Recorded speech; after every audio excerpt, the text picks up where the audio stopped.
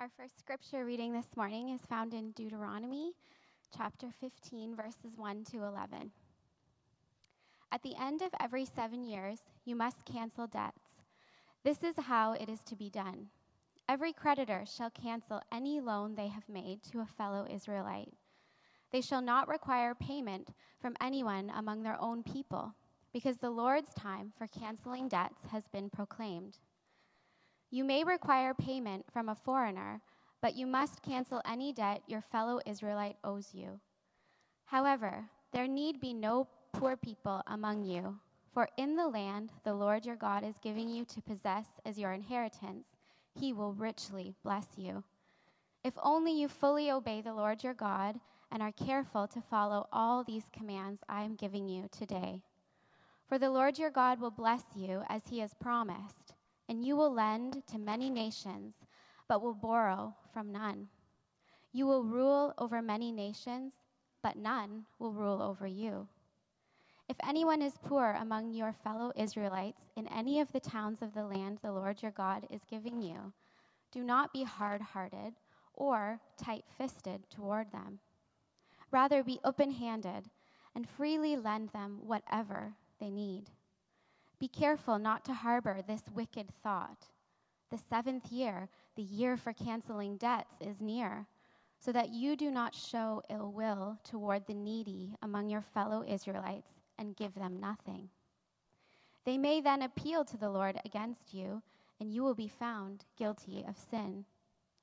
Give generously to them, and do so without a grudging heart.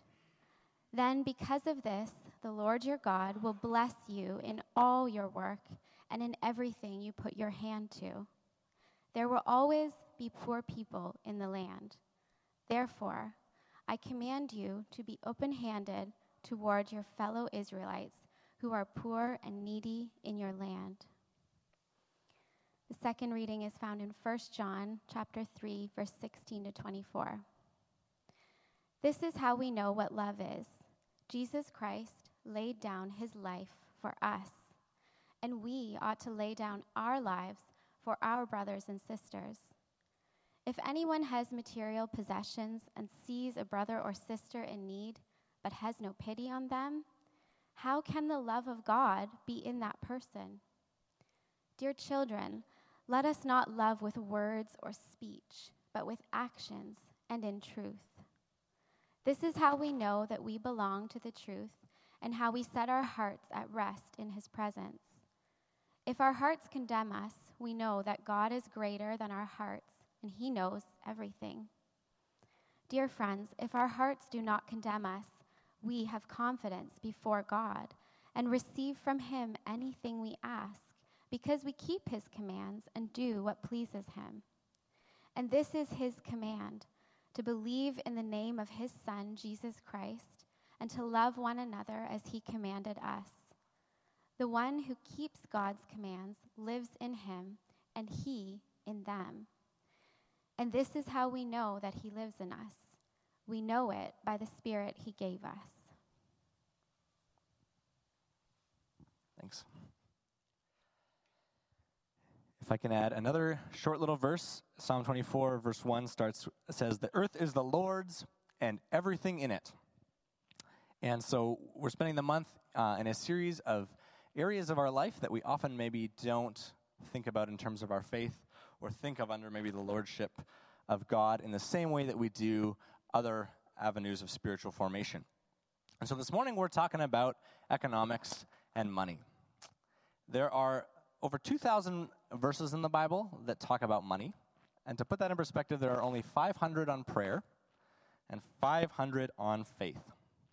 Money is about 15% of what Jesus talked about. And we don't talk about it very much. And so now I get to talk about it. There are many different ways that Christians have approached wealth over the years. Some of you may be familiar with this book, Rich Christians in an Age of Hunger, a Biblical Study. And I must admit that I read it in preparation for this, and it was challenging. But I was wondering, okay, what have people said about this, or what are some of the criticisms about this, right? Which is always good to do when we're reading. And so I found this title of a book that's called productive Christians in an age of guilt manipulators, a biblical response. Some of us are like, yes, I'll take that book. That sounds way more appealing to read about this morning.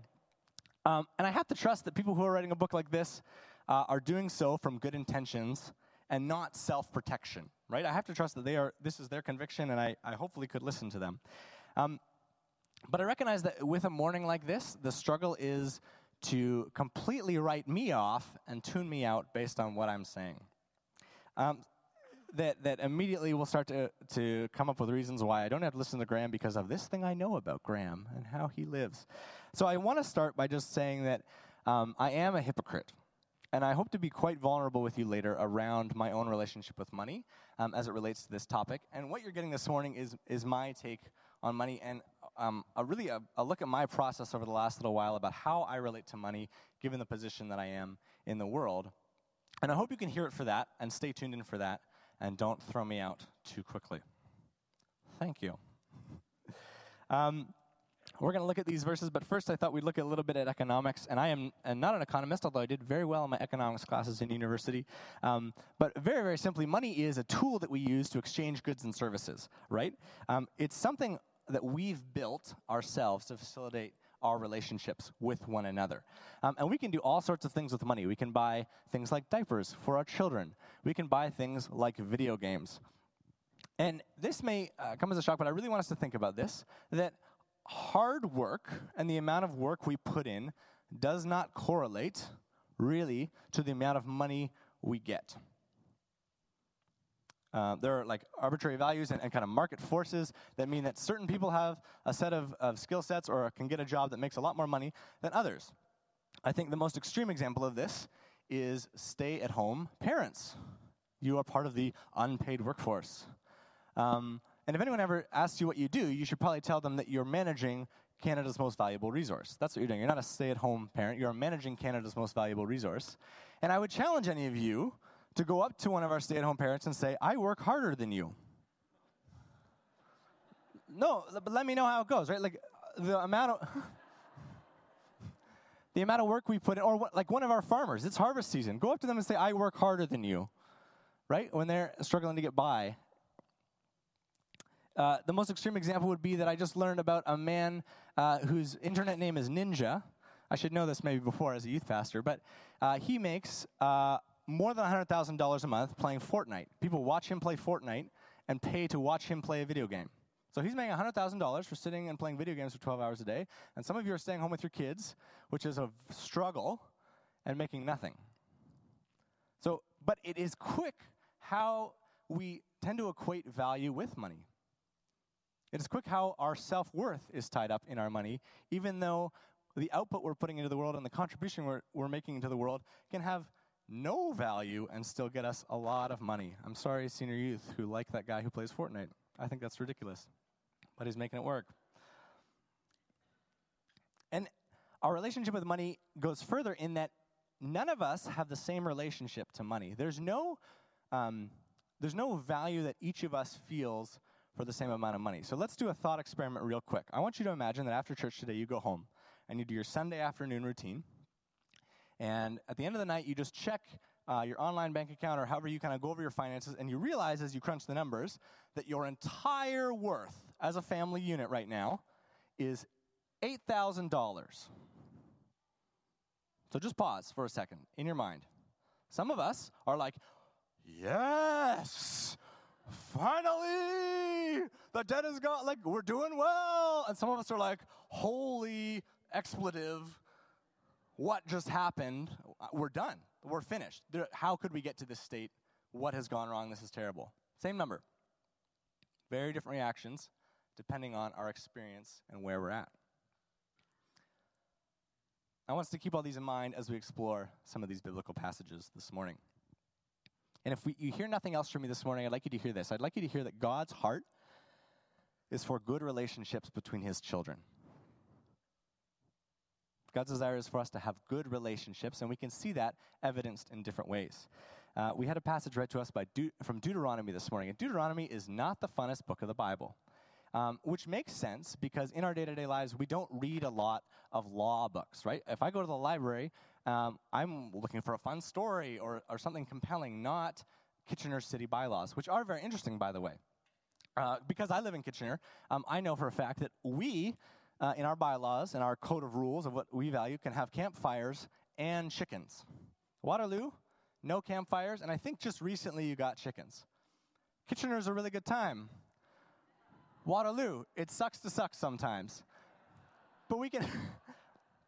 I will say this for you, Waterloo. I take the Iron Horse Trail a lot when I'm biking, and there's this beautiful moment very close to Uptown when you're going towards Kitchener, and there's a big sign on the side of this bike path that says, "Thank you for visiting Waterloo." And immediately after you pass that sign, the biking trail just goes, and I laugh every time I go on it because I think, how many people called into Waterloo before they're like, it's not our zone. It's Kitchener's problem. So there's this very nice sign to say, call Kitchener, get them to fix your darn road. You've got that going for you, Waterloo. But these bylaws and these laws that we have and these codes that we see in the Bible give us a glimpse into the values of the people who write them and what to them when they're writing. And so that's what we have in a lot of these old books. If you're a fan of Deuteronomy, get really excited because in November, after our series on politics, we're going to start a series on Leviticus. So it's really great that you guys are still coming, and we're excited to continue that with you. But we can read these books and we can see what are the priorities of the laws that God sets out for these people. What are the laws that God ordains? How are they supposed to treat each other? And we see this in Deuteronomy, that at the end of 7 years, all debts must be canceled amongst the community. This is an utterance of earlier Levitical laws around giving the land time to rest, giving people a chance to rest. This is a really unique law at the time because if we look at other kind of Eastern laws that are written around the same time, poor people have a much lower class status than a good, hardworking individual. Written into the law. Like written into the law are conditions for poor people, whereas this law is kind of completely treating everyone on the same level as far as their dignity as a human being. And that's pretty radical for the time period and maybe a little radical for today. This verse goes on. It was a longer passage that we had read to us. And they get, so Leviticus is written, and then Deuteronomy kind of follows it. And there's almost this caveat, as if they've kind of lived with this law for a little while, and they're starting to get technical with it. The passage picks up, it says, "Be careful not to harbor this wicked thought." Well, if I lend to them, the seventh year is coming. It's coming, canceling debt's near. So if I lend to them, they're not going to be able to pay me back, and I'll have to follow that law. "Be careful with this wicked thoughts, that you do not show ill will towards the needy among your fellow Israelites and give them nothing. They may then appeal to the Lord against you, and you will be found guilty of sin. Give generously to them and do so without a grudging heart. Then because of this, the Lord your God will bless you in all your work and in everything you put your hand to." It's almost like they know what we're going to try to do, right? We're going to look for the technical way to make this as easy as possible on ourselves. Be like, well, it's the year 6. I'm not going to lend to you because we got to reverse this whole thing in a few months. That's not going to go well for me. So they kind of write it in more. And the whole thing is couched in this idea of remembering our own bondage and oppression. You were once slaves. I just got you out of Egypt. Don't do that to each other again. Don't get each other in unnecessary bondage. Let me write something into the law that keeps this renewal happening for you. And we don't really have much of an idea of whether this was ever followed, right? Surprise, surprise, sometimes people write things in the Bible and the communities don't know what to do with them or don't follow them or kind of ignore them because they're difficult. We don't know throughout the history of Israel if they ever followed these patterns of renewal, but we do know that when they were exiled, so when they lost their land, when they were taken over by other countries, and prophets and people are just trying to deal with this psychological damage of like, we were chosen, what happened to us? They reflect back on some of these laws and they point to the treatment of the poor as some of the reasons for the exile. Not all the reasons, but certainly some of them. They're trying to make sense of this disaster, and they notice this lack of care for the poor and the oppressed. Amos 2, verse 6-7 says, "They sell their innocent for silver and the needy for a pair of sandals. They trample on the heads of the poor as on the dust of the ground, and they deny justice to the oppressed." And archaeologists have been able to go back and find that closer to the exile, the difference in sizes of housing got more extreme in their communities. It seems that right before they were taken over, the rich were getting richer and the poor were getting poorer. And this is where a phrase sometimes gets thrown out, that God is partial to the poor. And I don't know if that's true, right? Like I just think God is very, very fair and just. That equality is something that he has a sense of and an understanding of that we don't, and how that should work. And Jesus propels this further. Famously, he does this with all the Old Testament laws. He's famous for saying, "You have heard it said, but I say to you." And he takes something that would have been followed technically and tries to get at the heart of what it meant. He emphasizes again to give and expect nothing in return. At maybe its most extreme in Matthew 25, when Jesus is painting a picture of what the afterlife will look like. People are separated into sheep and goats based on how they treated the people who needed clothes, needed food, and who were imprisoned. Did they get visitors? This is a scary story because it seems like at some point forgiveness stops and we're sorted. That there's forgiveness if we repent, but at some point we're going to miss out. And they're extreme examples that I find uncomfortable. If we continue into the early church, we can look at Acts, and these early Christians, full of the Holy Spirit, start to sell everything they have and share it amongst each other. There's no mention of a 10% sort of condition there because they're giving up everything they have to be in community with one another. And we just scratch our heads and go, this is ridiculous. I don't get it. And there's a lot more, 2,000 verses. And I am now making money. And I'm challenged by what to do with it. As a Christian, I've won the lottery. I'm born in Canada. And in this current economic system, what do I do with it? We've seen patterns by now in our society of how everyone kind of working for their own interests can lead to some pretty disastrous global results. That me having a surplus of food, this is a big example, but like we're asking, like, why are people poor or somewhere else? Why don't they have enough food? Why can't we just give them food? And it gets complex, right? Because all of us in our own self-interest kind of make these systemic sins happen. So if there's a surplus of grain in the Midwest, they're going to sell to the highest bidder because that's what's best for them, right? They're trying to make more money. So let me give it to the Russians who are going to give it and feed it to their cattle. That's great for them. They can pay more than that country in maybe Southeast Asia that needs the food but can't afford the same price that they will. So the food goes over there. And their stock goes up because their cattle are healthy and they're doing well. And I have a pension. And I have investments. And I'd like them to grow. And I'd like them to grow by investing in companies that are doing well. And so all of us in our own kind of self-interest, just doing what seems most necessary for us and what we're told to do and what seems best, tend to have some pretty disastrous global results. I don't want to jump too much into that because we're looking at that a bit more next week, I think. Our economy focuses on growth. This is maybe different than the ancient world, that there's kind of an assumed sense that we're always going to grow, and for things to grow, we have to take something that was once free, like water, or we have to take something that we used to do for each other as a gift relationship, and we have to turn it into something we can sell to each other for this thing to continue to grow. And it will only work for so long because we've only got this one little planet, right? This is a great quote by Alanis. I'm not going to try her last name because I'm going to kill it. But when the last tree is cut, the last fish is caught, the last river is polluted, when when to breathe the air is sickening, we will realize too late that wealth is not in our bank accounts and that we can't eat money. And we will run out if we continue this. Gandhi famously said, "There's enough for the world's need, but not enough for the world's greed." And so in light of this, I am personally just really struggling right now. What should my savings rate be? Should I have a savings rate? What goods should I be consuming? What kind of vacation is it appropriate for my wife and I to take? We just spent 10 days in California, and it was fantastic. I think that 20-year-old Graham would have a sit-down with 26-year-old Graham and have some things to say to him about where he's spending money. Do I trust God's provision anymore? I've been uncomfortable with money before, I have. I've taken jobs that didn't pay because I knew the work was going to be good, and I felt like God took care of me. And I don't do that anymore. I have a lot of fear and control around my own security and the security of me and my wife going forward in this life. I have a pair of shoes that I just wear when I'm biking. That's all they're for, just when I'm on my bicycle. What is appropriate for me as a Western Christian following after the heart of God?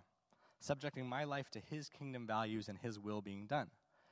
What should his lordship look like in terms of my finances when people and many Christians are struggling? Is it 10%? And this is not a new question that any of us are asking. The church throughout its history has been asking this question and trying to discern our relationship to money given these texts and the world we live in and what's appropriate. And Thomas Aquinas is a foundational Christian thinker. A lot of our maybe modern university system can be attributed to him and a lot of our theology. And one person summarizing his thoughts on money put it this way, which I think is helpful for us. At least it's been helpful to me. Summarizing Thomas Aquinas' thoughts, he says, all goods are necessary, useful, or superfluous. What is necessary to us, we must keep. What is useful, we can keep or we can give it away. But what is superfluous belongs to the poor. What is necessary, what is greed, what is superfluous? And I'm not going to tell you what those things are this morning because I don't know your story. I don't know what you're going through. I don't know where you've been or what your relationship is to money right now. I only know myself. I'm not going to ask you and try to say what those things are, but what I do want to ask of our community is that we ask this question once a month in our family units. What is necessary? What is good? What is just superfluous here? What are we holding back? Are we enacting God's justice in our buying, our selling, and our working? I think we need to ask these questions in our family units. Christians have worked through this in other ways. There's an example of the medieval church for a time did not charge interest. The early church, we see this evidence of a shared community of goods. John Wesley is famous for saying that if he died with money in his pocket, that it would have been stealing from the poor. Even in our own context, a number of years ago, some of the old order Mennonites in our region really pushed hard against the Canadian pension plan. They didn't want to join this giant nationwide system for support because they felt like it got in the way of their joy and their opportunity to care for one another. A Christian community taking a different approach to their finances and supporting of one another. And we're a small community in a big world set on infinite growth at the continued expense of our planet and our poor. And I think we know that. I know it. And for the Christian, I think what I will say is that I think the good of our neighbors must be over the pursuit of our own profit. My right to profit should not come at the cost of my neighbor being able to eat. And that's where the second verse comes in, 1 John 3. This community of the early churches, they've got this kind of shared community of goods, and they're living out this faith, and they're trying to figure out, how do we incarnate it the same way that Jesus was incarnated? What is the physical manifestation of our faith? What should this look like? Is Sunday morning like this worthless if we're not doing something during our week? And the verse says, if anyone has material possessions and sees a brother or sister in need but has no pity on them, how can the love of God be in that person? Dear children, let us not love with words or speech, but with actions and truth. I'm not advocating any of us get a free ride and get to be lazy or that we're feeding off of some sort of system. John's desire was that we love one another. And it's out of this love and relationship and desire for reconciliation that these works are done. The challenge for Christians like me is when someone says, you say you love the poor, can you name two of them? And I can't. I have this ideological idea, but I don't actually have many relationships with any poor people that I know of that could use the benefit that I seem to be now possessing more and more and more. And I think this wrestling has to be done in our homes. If we say to love them, can we name them? And I think it looks like a lot of alternatives in our personal life, but perhaps more importantly, I think in our community practices as well. I think it's fair to say that all of us, we're just marinating in this culture of buying the next thing. When was the last time you bought a phone because you needed a new phone versus this one looks kind of better? We're all sort of addicted to this superfluousness. I think we probably need an accountability circle to work on this addiction together. It's not meant to be done alone. We need to cling to one another so the dominant culture around us does not pull us away from God's truth. And what a witness that would be.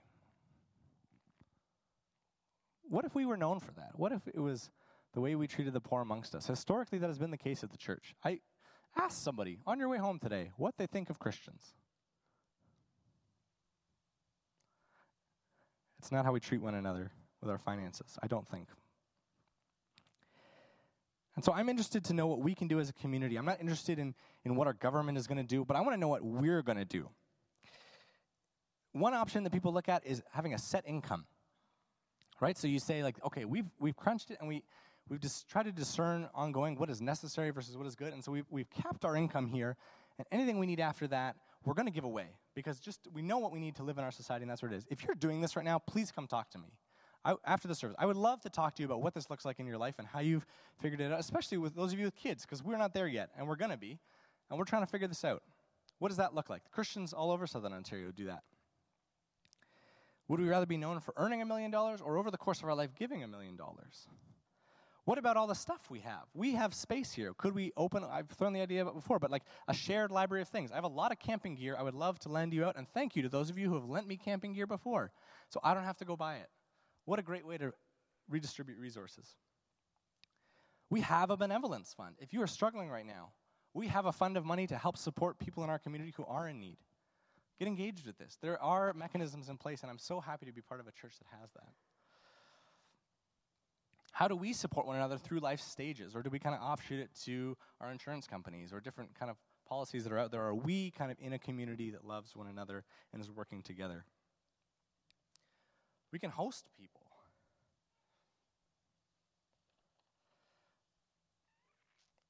I want to conclude with this idea of communion. This is not my idea. I wish it was, because I think it's brilliant. But communion is the coming together of bread, right? It's a simple, it's old, it's a necessary food. The coming together of bread and wine. Wine is quite a superfluous good. I just spent a few days in Napa Valley with my wife, and it was lovely, but highly superfluous. It's a luxury afforded and enjoyed by only a few. Bread and wine. They come together breaking to form the body of Christ. Can we break down the barriers in our own lives and in our own hearts that keep us from community, from this love that 1 John talks about, from living our faith out in word and truth? As I said when I started, the temptation with a message like this is to immediately come up with all the reasons why you don't have to listen to me. Because of the ways you see me not practicing some of these things in my own life. And so Rachel and I have talked, and I've got a challenge for you that I'd really honestly like to invite you into as I wrestle with these questions in my own life. I've printed off all of our finances for the last year, where we spent money, what we've done with it. And it's a little rough, and there's little things that won't make sense, so we should talk about it. But let us have you over for dinner. Take this copy home of all the money we've spent the last year. Take it home and look over it and ask me questions and help us figure this out. Help us look at what's necessary in our life and what's superfluous. What do we need? It's here, and it's a lot of paper, so I didn't want to print off a lot of copies. If you want it, I'll send it to you. Because I think we need to be willing to have this conversation with each other. It shouldn't be so stigmatized. I do ask that if you take my personal finances, you would seek out someone in your own life, not me, who's willing to look over yours as well. And let's start to just have the conversation about where we're at and what we're doing, and is this in line with what God needs of us and wants of us. I read a compelling quote in my research for this sermon, and it said, the church should consist of communities of loving defiance. Instead, it consists largely of comfortable clubs of conformity. And I'd ask us to think about which church we'd like to be, or which one we feel like we should be. Let's talk about money at discussion tables. I really hope you're open to talking about it, and if you would like our finances, they're up here. Because we need to be open about this. We shouldn't hide it. Thanks for listening and hopefully not tuning me out too quickly.